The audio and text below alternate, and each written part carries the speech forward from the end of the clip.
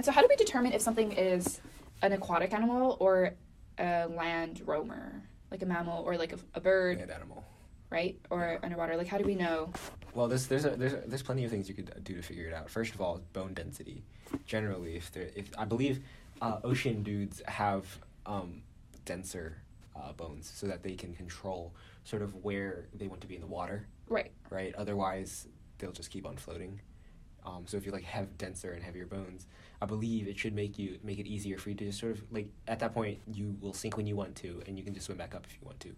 Whereas like for you and me, we have not aquatic bones. We'll generally float, and that makes it really hard. And so if we had denser bones, I would sink. Yeah, you'd sink easier. More easily. And then that would give you just basically full control of where you want to be in the water.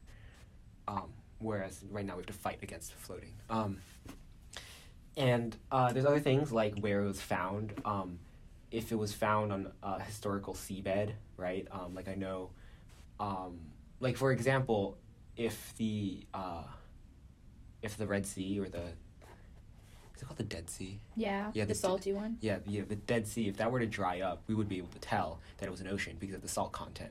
And we wouldn't find fossils there because there's nothing in there because it's too salty. But assuming there was some sort of... That's why it's the Dead Sea, because you're all dead. Assuming it wasn't the Dead Sea and it was a slightly alive sea and there right. was things in there, then it's a possibility that we would see, assuming the Dead Sea has at that point dried up, we would see the salt content in the... Slightly alive sea. Yeah. Currently, New York, some of Connecticut and New Jersey...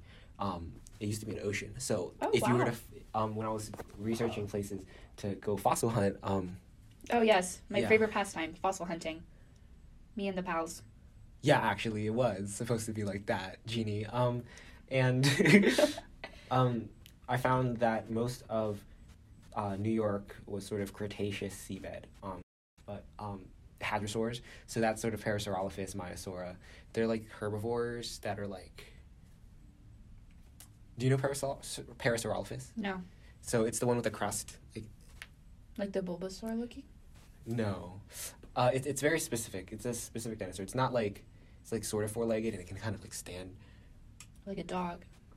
No. You'll see. And then there's like Maiasaura, also a hadrosaur. Mm-hmm. Actually Maiasaura also means motherly or mother dinosaur because the first... remnants and fossils of Maiasaura was a mother protecting its babies. So they named all the other ones. So even if it was a young male, it would be the mother dinosaur. Yes, they're all called Maiasaurus. Right. Okay. And actually that's I believe it's one of the only specimens and proofs, other than like some Protoceratops, which also were found protecting their baby. I believe against Utah raptor. But it shows that those dinosaurs did have motherly instincts, which is kind of, it feels obvious because of animals now, but when you think about it, like dinosaurs very well could have not been, or not had those motherly instincts. Right. But, where was I? Right, Hadrosaurus in Connecticut. Connecticut, especially around New Haven in that area, sort of in the middle of Connecticut all the way down to New Haven and into the ocean, used to be a sort of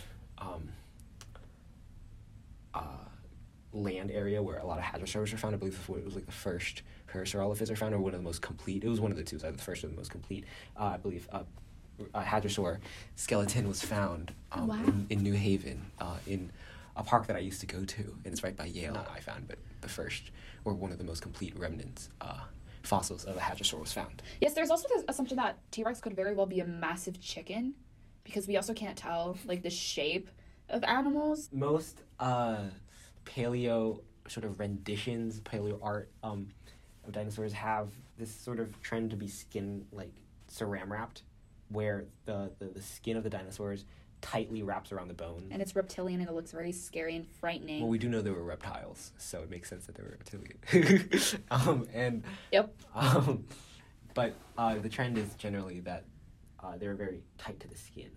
And that's not entirely true. We don't know where we got that from. What is an example of a modern day creature, for example, that is not skin wrapped? Yeah.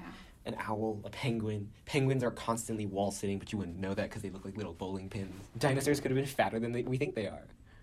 So in the end of the day, the lesson is that I still, regardless of whether or not skeptical zoology is accurate or what we have today is historically accurate, dinosaurs are still scary, and I still would not like to take a stroll with a T-Rex. Sure, yes.